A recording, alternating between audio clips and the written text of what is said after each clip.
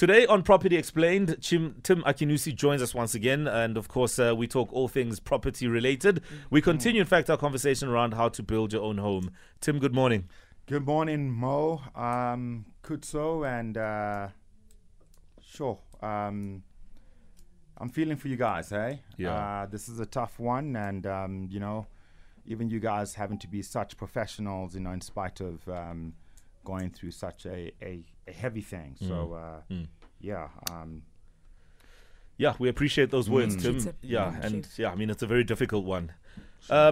We had a very, very good conversation just the other day about how to build your home and take advantage of the returns from an investment point of view, the benefits of building your own home and the benefits of building using maybe a loan from the bank, for example. So why is this such an important topic?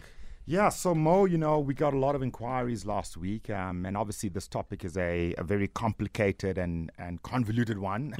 So we felt let's run it back again. And I guess the first thing that we need to just maybe acknowledge is that, building a house requires funding. And, when you go about doing this with your own funds, you often don't have the fiscal discipline to often see it through. And so that's why you have, a good number of homes out there. In fact, 70% of homes that are uncompleted were started by people that did not go to the banks to get the finance.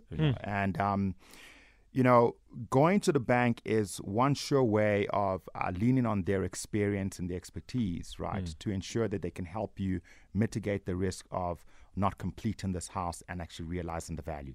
So they actually will help you with the, call it the regulatory risk around it, right? They'll make sure that your builder is NHBRC registered and that you have the necessary certificates from the electrical guys, the plumbers, the engineers. And that is super important because you're going to want to sell this place further down the line, and you want to make sure that you don't have those, critical things that eventually do trip you up. So that's the first part. Then the second one is that they help you with that critical part of the progress payments, right? So you have a builder who needs to obviously start the job, and that progress payment actually makes sure that the builder is held accountable for what he has built before they release the next draw. So they actually help you just manage, fight those little battles that you shouldn't be dealing with your builder, right? Because they bring out a valuer who actually independently assesses it to say, you've spent R1 million worth of builder material, and we can see the value of that. So that's super critical. And then the last part of it is that people often have this view that I will be required to pay back, what I've drawn down from the bank. And actually you're not. You only pay back the interest on what you have drawn down. Right. Say that again, Tim. Say that again. So basically, let's say the bank gives you R4 million to build a house, right? And now you spent R2 million. You're not required to start paying back that R2 million until your house is actually complete. All you will be doing is paying the interest on that R2 million, but not a repayment of, like, say, 20,000 Rand a month, right, until it's built. And that's important because you obviously have not started to get the utility value from that place.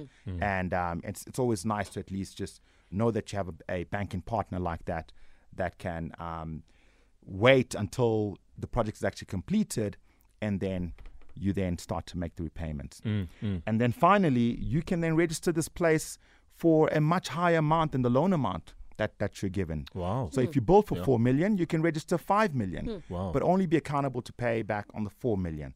And you can obviously make future withdrawals up to that 5 million when the place is actually built. Remember, I talked about this idea that your place, once it's built, you'll actually get that 25% appreciation on it. That's a part of that. Yeah. So let's talk about a bit of coffee advice, Tim. There I am in my 2-bedroom setup somewhere in the country, and I want to get a bigger place. Maybe I want to have a 3 or 4 bedroom pad, etc. Right. Would you recommend that I go and just build my own place as opposed to buying a house that's already standing? Right. The recommendation is that you should build, but you've got to be cautious because there are a lot of pitfalls. Yeah, let's talk about those. Yeah. So the first pitfall is that people often don't get the ratio right between the land and the top structure, right? So you find people who they buy the land for R1 million and then they want to build for R1 million. You're not going to realize value in that case because that ratio is not right. That ratio needs to be, for every rand you spend on the land, you should spend 3.5 rand on the building structure. I see. So on R1 million house, you should be building, on R1 million land value, you should be building a top structure of 3.5 million rand. So you get that, and so you don't have, too much land for the top structure. And why is the ratio like that? So the ratio is like that because often you need to be in a position where once that place is built, similar places around it, right, that are of similar size and value, right, that your place matches up to that. Oh, right. So you can't go and say, you know what, I'm going to skimp because this guy has, he's bought this land. It's a really big piece of land. I'm now going to buy the same piece of land, but put up a much smaller structure and think I can get the value, aligned to what he has built. Right. You need to have that same ratio as to everything else around you. Yeah, right. That's very important. Yeah. Yeah. And then the next part of that is, the next pitfall is the architecture. People skimp on the architectural fees. They don't get a good architect who's going to build a pragmatic place that has great design, great flow, and is functional, right? So they often spend money on like a big grand entrance and then a small sort of living space. And that's not functional, right? That's pure vanity. The next thing is you don't want to have that 30,000 rand Carol Boyle door handle, right? I mean, that doesn't add any value to the place. So they often overcapitalize on the wrong things. So the advice is to get a good architect in who will ensure that your building is going to be built correctly, because they will come in and they will be like to the builder, what I've got here on the plans is not actually what you have built. You need to fix 1, 2, 3 things. And, so that architect will often be that independent voice of reason to make sure that what you have expected to be built is actually what is being built. Okay. So critical. Yeah. Right. Tim, I suppose this is, once again, a topic with many layers, and I would imagine there are many people who'd love to pick your brain some more on it. How do we get in touch with you since we're out of time right now? Sure. Please come chat to us. If you're looking to build your next home, we will advise you on how to get the right builders, the right architects, and of course get the right funding for your place. So reach out to us on mortgagemarket.co.za or catch us on Instagram at mortgage.market. And we'll be there to guide you and help you at no cost to you.